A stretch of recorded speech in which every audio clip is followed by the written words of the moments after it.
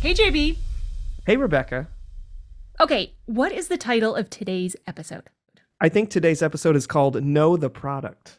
That's absolutely right. And why did we call it that? I don't know. Why are we calling it that?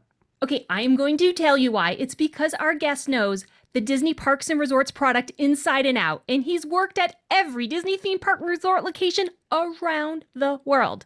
Okay, that's amazing, but how many locations is that? You had to ask me that, huh? Didn't you? Okay, Yeah. All right, real quick. There's Florida, there's California, we have Hong Kong, France, Shanghai, and Japan. Okay, so that's six locations around the world, and he's worked them all. I can't wait. This is going to be a great episode. Our guest today is Dave Vermeulen, and we are going to learn more about his leadership, his life, and his thoughts on being a leader in the Walt Disney Company. Stay with us. Welcome. I'm your host, JB Adams. And I'm your host, Rebecca Morgan. In this series, we bring you conversations with experienced leaders. Because a leader is anyone who influences change, we want to understand not just what leaders do, but who they are and how they can be effective in a rapidly changing world. We hope you'll learn some things about our guests, about our topic, and also about yourself. This is Leadership Life Stories. You can find episodes of this and all other Victor Media Group shows on our website at victormediagroup.co. And if you like what you're hearing, subscribe and connect with us on your favorite social media platform. We'll be right back after this important message. Well, hi there, listeners. It's Rebecca Morgan. If you told my younger self you are going to love talking about leadership, and when you grow up, you will lead hundreds and develop thousands of managers and leaders and create great places to work, I would have laughed at the idea because I was focused on becoming a dolphin trainer. Yeah, while I still love dolphins, what I really love to do is leadership development. So much so that I created the Awesome Leader League, the ultimate collection of people-centered leadership skills to help you be a better leader. If you're looking for ways to become more confident and an effective people-centered leader that people will trip over their own feet to follow, this is your resource. And did I mention we do it in 20 minutes or less? Join us now at theawesomeleaderleague.com. Welcome back to Leadership Life Stories. I'm Rebecca Morgan, and my co-host is JB Adams. This season of Leadership Life Stories is devoted to examining Disney leadership as the Walt Disney World Resort celebrates its 50th anniversary. This is part one of a two-part interview with Dave Vermeulen. He enjoyed a 48-year career with Walt Disney Parks and Resorts, starting at Disneyland in 1965, where his first job involved scooping ice cream. He was there at the opening of Walt Disney World, where he later served as general manager of several Disney resorts, and he went on to serve as vice president of resort operations at Hong Kong Disneyland and vice president and executive managing director of Walt Disney Attractions Japan. He's currently retired, but is still available to lead when needed, and he holds the distinction of having worked at every Disney theme park resort location in the world. And in this segment, we asked Dave Vermeulen to share his leadership philosophy, to explain why being a Disney leader is a big deal, and to share his best examples of Disney leadership. Dave Vermeulen, welcome to the show. Thank you, Rebecca. It's great to be here. This show is about leadership, so let's start by asking, Dave, in general, what is your leadership philosophy? Well, I think my leadership philosophy boils down to fine care for the product, understanding the product, the philosophies behind it, and then doing everything that I can to role model the behaviors that all of us need to perform in order to deliver the product that the guests come to experience. Now, Dave, you make it sound so simple. Does this come easy for you, or did you have to figure it out over time? I had to figure it out over time. You know, when I started at Disneyland, I don't remember ever hearing the word leadership. We were supervisors and we kept tabs on things. And so over the years, through various projects that I worked on in different roles, the approach that I take evolved. I think it was a slow process, steady. I had the opportunity with all the different assignments I had with Disney to work with a lot of leaders, and some were really great and some were not so great. And with each of them, you learn. So, Dave, we have some skeptics to address who might be thinking that this is no big deal. You know, so what? You were a leader at a theme park and you worked in leisure and entertainment. Is leisure and entertainment a big deal? And if so, how? Leisure and entertainment is a huge deal, in my opinion. And having had the opportunity to work at the international sites as well as our domestic sites, I learned that we all want the same thing. We want to come and have a safe, fun experience. We want to have memories for ourselves and for our children. So, when people say people are different around the world, I think that's misleading. Yes, we all have our cultural veneer, but once we pierce that, we find that everybody's alike. And Disney has the way of doing that. So I think leisure and entertainment is huge for the world. And how do you feel that your work in particular that you did is a big deal? Were there any locations or projects where you worked that contributed to Disney's mission? I'm going to take a risk and say every project that I worked on contributed to the mission in one way or another. But certainly, and I'm going to go back to the opening of Walt Disney World, the opening of Tokyo, the opening of Paris, those projects in particular were especially important because of introducing the Disney product to a whole new audience. And if we didn't get it right, then we had some serious problems.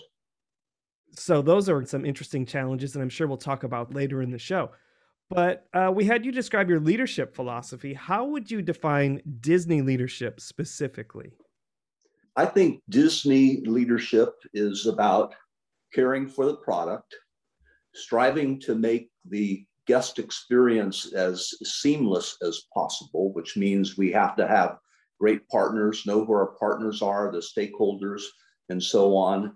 And together, striving to create a product that is appreciated by the guests, a product that allows us to appreciate our cast members.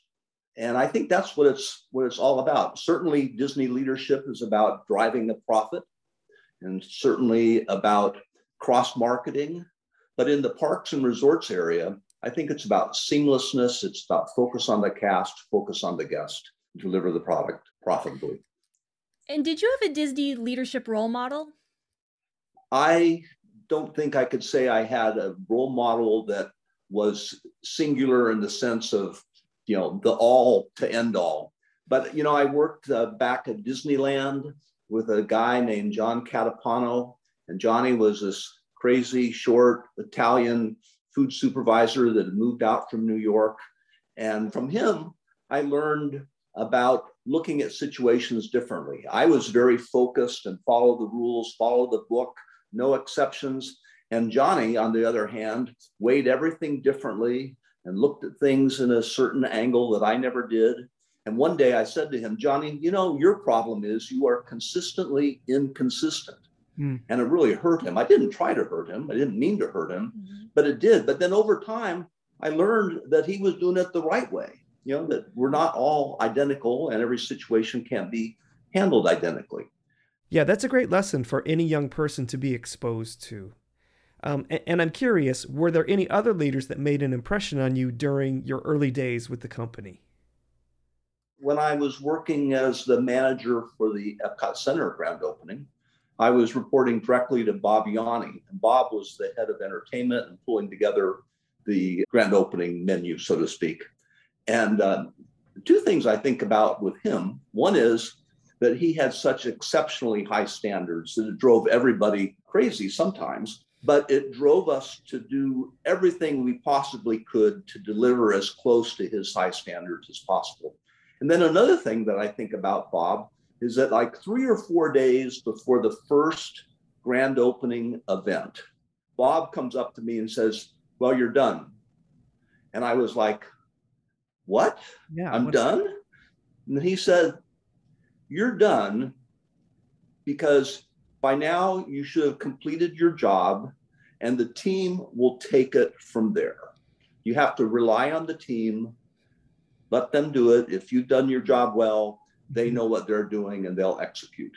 And for me, that was a big learning because it helped me understand that you just can't do everything in the thick of battle. How could I have possibly been involved with everything that was going on during the 3-day celebration? So I could go on with other examples, but I had many role models that taught me pieces of the puzzle.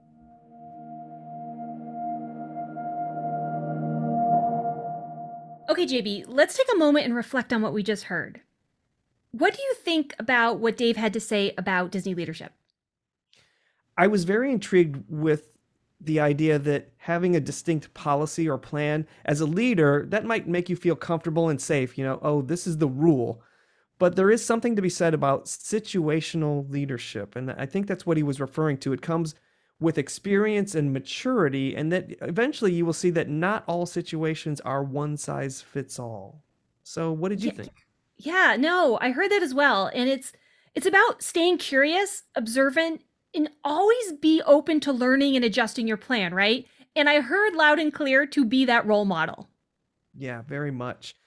Our guest is Dave Vermeulen. We'll be back in a moment to learn more about how he found his way to Disney and to leadership. Please stay with us.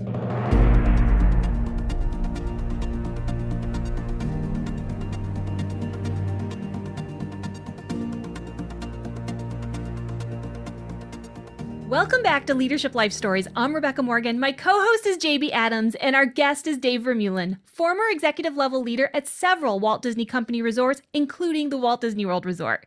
We want to learn more about our guest's backstory, and you know what that means. JB wants to analyze our guest's personality. Yes, I do.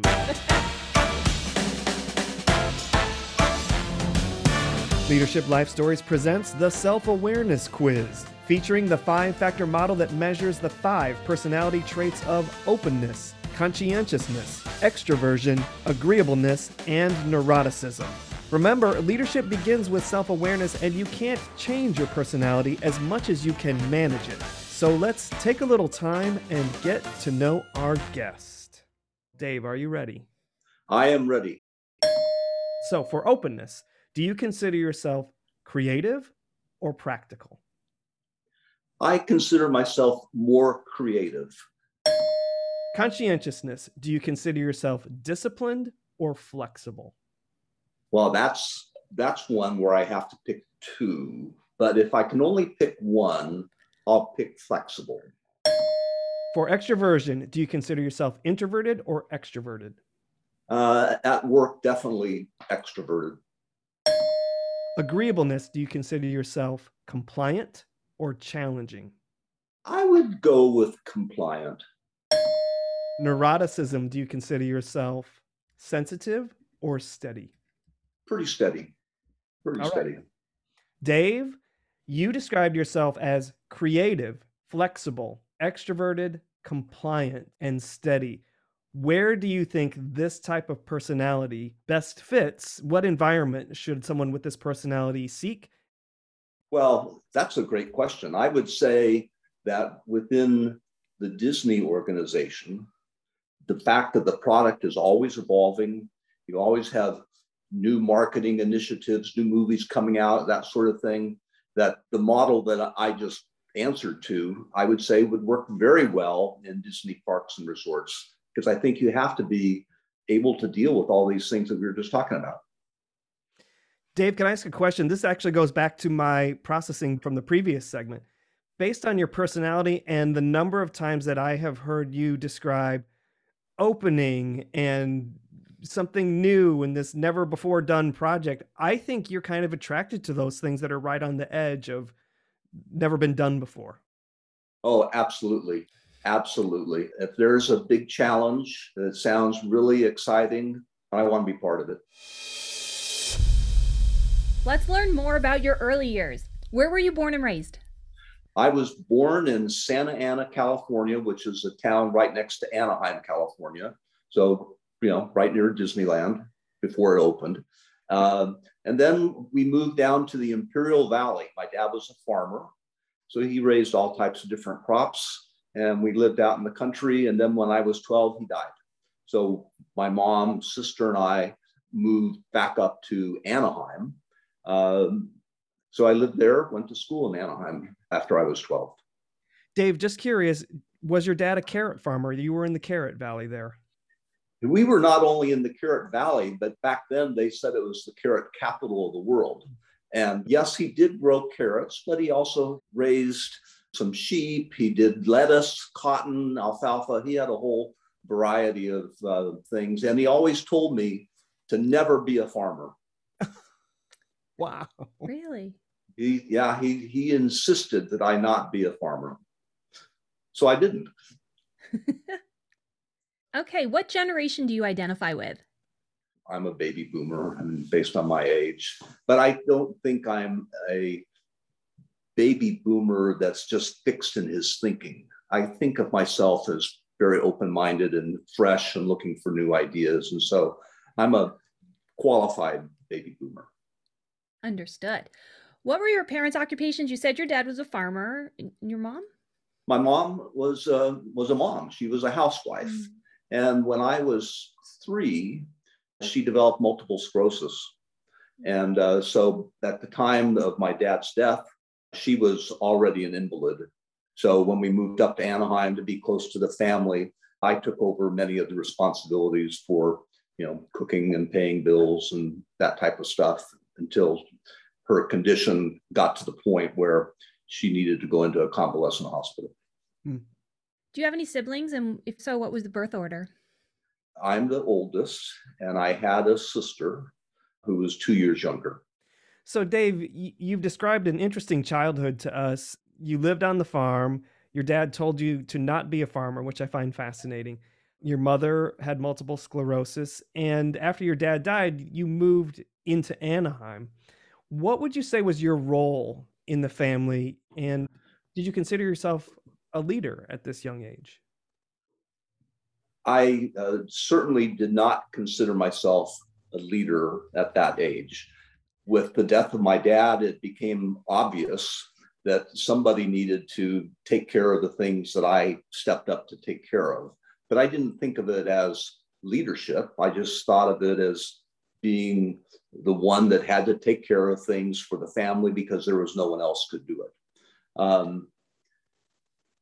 As a teenager, I began to stray. I had gotten mixed up with the wrong crowd, the wrong friends. I had been an exemplary child and student when we lived down in the Imperial Valley.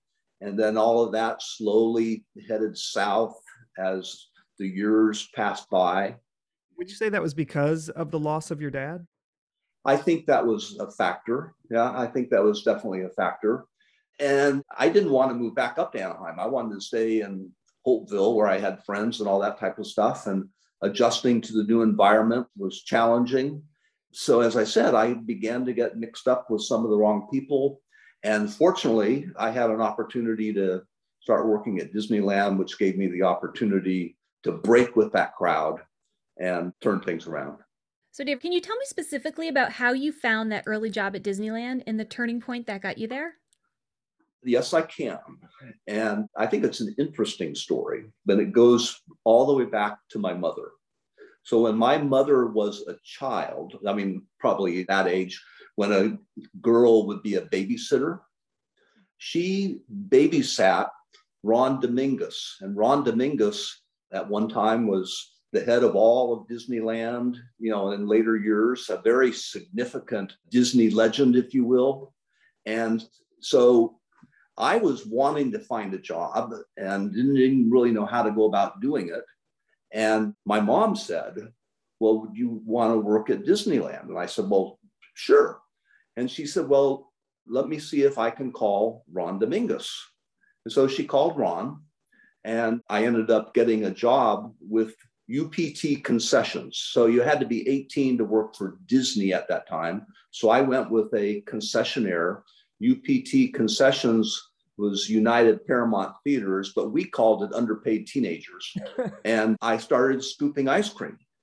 And I really enjoyed it. I had fun with the guests. I learned a lot about people. I enjoyed the fellow cast members. It was, even though scooping ice cream wasn't fun, everything else about it was fun. But to show you how naive I was about how things work out, a year later, Ron Dominguez came by our house and he said, well, now that you're 18, we can put you in operations, attractions. I could have been a Jungle Cruise skipper or something. And I said, no, that's okay. I'm happy with what I'm doing. And I stayed in food and beverage, but that's how it all happened. And over time, I became a fry cook, and then I became a lead, and then a general lead, and et cetera, et cetera. We'll just ask these to get them out of the way because some folks are thinking this. You were at Disneyland in the 1960s. Did you cross paths with Walt? I came real close. As a 17-year-old kid, I wasn't all that impressed with Walt. It was like, okay, so what's the big deal? And one day he was escorting some VIP through the park in like an electric carriage or something like that. And he came probably within, 15, 20 yards of where I was.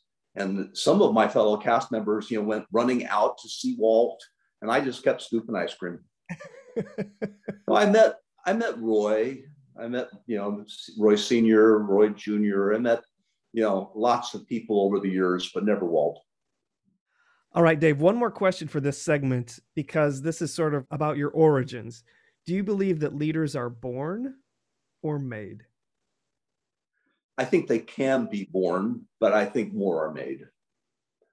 I just think that you see these families where they have a rich military tradition. Granddad was a general and my dad was a general and I'm a general or an admiral and my son is coming up the ranks of the military. I don't think even in situations like that, it just happens. I think they're groomed. I think they're made.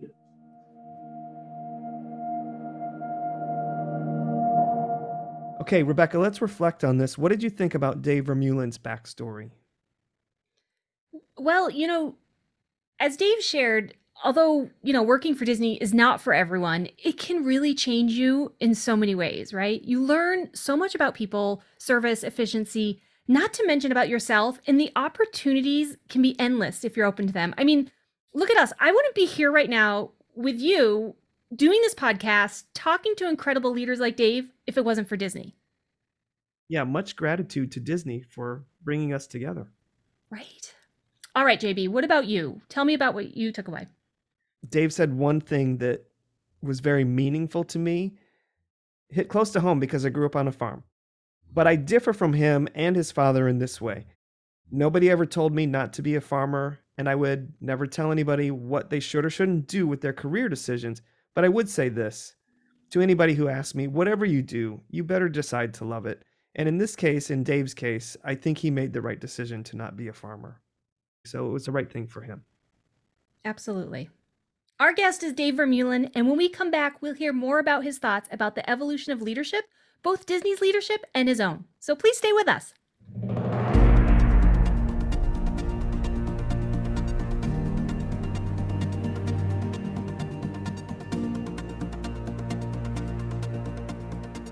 Welcome back to Leadership Life Stories. I'm JB Adams. My co-host is Rebecca Morgan, and our guest is Dave Vermeulen, former executive level leader with Walt Disney Parks and Resorts. In a moment, we're going to get Dave Vermeulen's perspective on the evolution of Disney leadership over time. But before we do that, it's time for...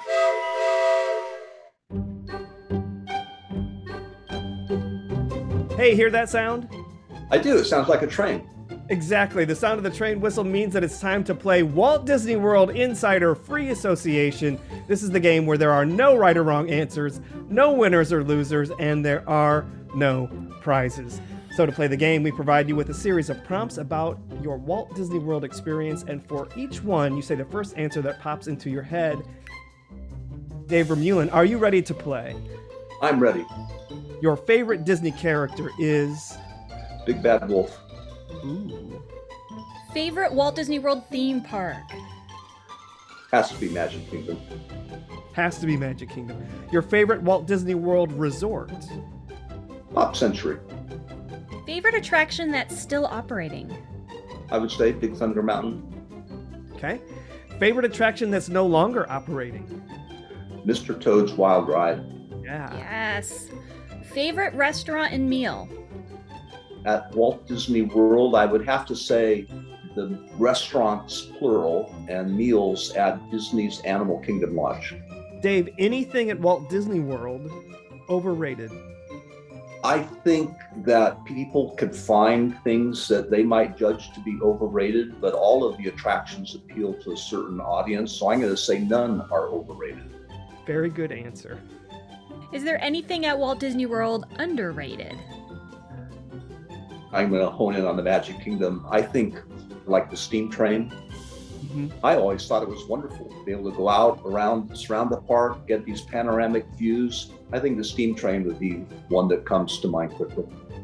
Wonderful. Do you need JB to blow the whistle again? Yes. All right. Go on, JB, your turn. My turn. Exclusive backstage secret. That's another good one. When I was at the Magic Kingdom, we were doing convention events in the park, and we were always being challenged to find new locations. And I think people would be surprised that we, on a few occasions, tricked out areas that were down in the tunnel, the Utilidor, and we would do banquets in the tunnel.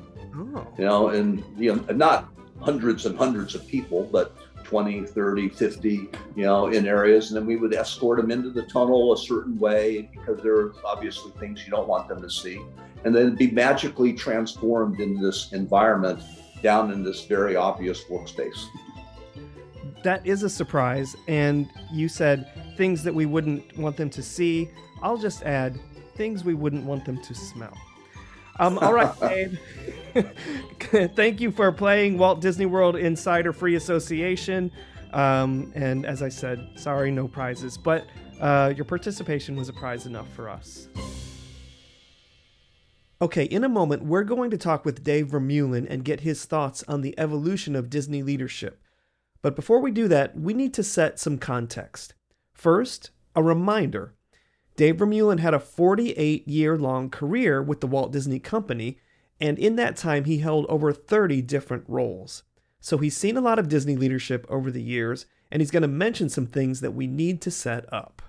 Well, okay, I'll set it up. We're going to do a quiz. Let's do it. Just like we did, right? Wait, am I doing the quizzing or you're doing it? I'm quizzing you, JB Adams. It's about time. Because he is going to mention names like Dick Nunis. So JB, who was Dick Nunis? Dick Nunis was the president of Walt Disney Attractions throughout the 70s, 80s, and into the 90s.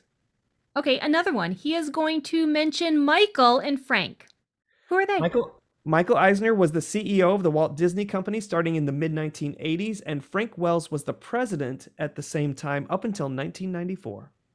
Okay, and one more name you're going to hear is Judson Green. Judson Green was the chief financial officer of the entire company, and he was then promoted to become president of theme parks and resorts attractions in the early 1990s, and he led the cultural transformation of theme parks and resorts that was called Performance Excellence. Good job, JB. I love taking a quiz. Good job. You did great. Okay, we want to get your perspective on Disney leadership, not just your own, but also how leadership development is supported by the company.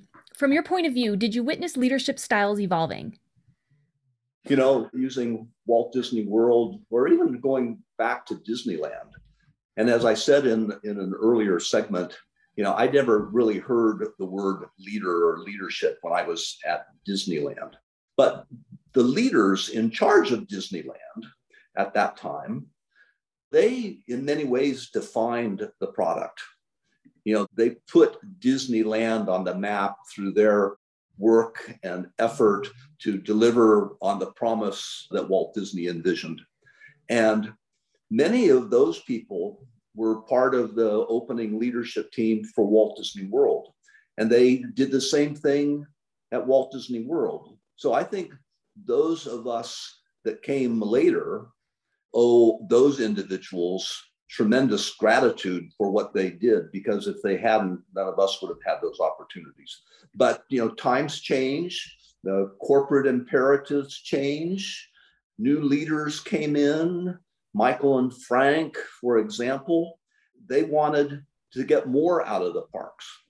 And so those early leaders passed the baton on to others who were able to find a way to drive profits, to expand the business in other ways, to cooperate with the other segments of Disney and cross-promotion and all of those types of things, while at the same time becoming better leaders of our cast members. I can remember Judson Green talking about, we have some leaders that are great with results, but not so great with the people. And we have other leaders that are great with their cast members, but they don't necessarily deliver the results. And we all need to get on the bus, as the expression was in those days, and perform where we need to perform on both counts. And if you can't, then we'll have to figure out something else for you. So I think the leadership has evolved, and now we're much more refined and sophisticated how we look at the business. We make great decisions based on great analytics that we have available to us. And it shows that we are able to keep driving the business, keep the dream alive with our guests in a way that we might not have ever thought about back in the early days. Dave, I want to go back to something that you just mentioned. Would you say that there was a variety of leadership styles in the Disney company during the 1970s and 1980s? And then those styles started to sort of coalesce in the 1990s, or would you say it was the other way around? How did the style change over time? As I think about it from my perspective, I would say that in the early days, we had almost a more military type of approach to leadership, top down, driven that way. And especially as Judson came onto the scene, we became more engaging with other people, participating, listening, thinking about stakeholders, striving to become seamless. Yeah. And I just want to clarify, you use the word military when you Sure. say top down style. That wasn't just at Disney in the 70s and 80s. That was kind of throughout corporate America, was it not? I think so. And so do you think that Disney was ahead of the curve in sort of shedding that style and replacing it with a more engaging leadership style, or were they a little behind? I think that we were towards the front of the parade. I don't think we were ahead of the curve, leading the parade. But I think, and I'm going to go back to Judson, I think Judson began to realize that we needed to change if we were going to really prosper. And what was he seeing? What was he preparing for this is kind of a big decision to transform a culture that has tens of thousands of people working in it. That's a kind of a tall order, and it didn't happen overnight. What was he noticing that made this the right move?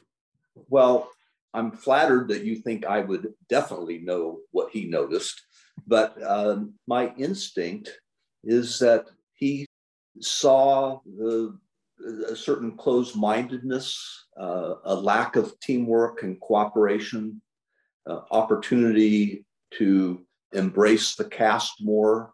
Those are the things that I think about in reply to your question.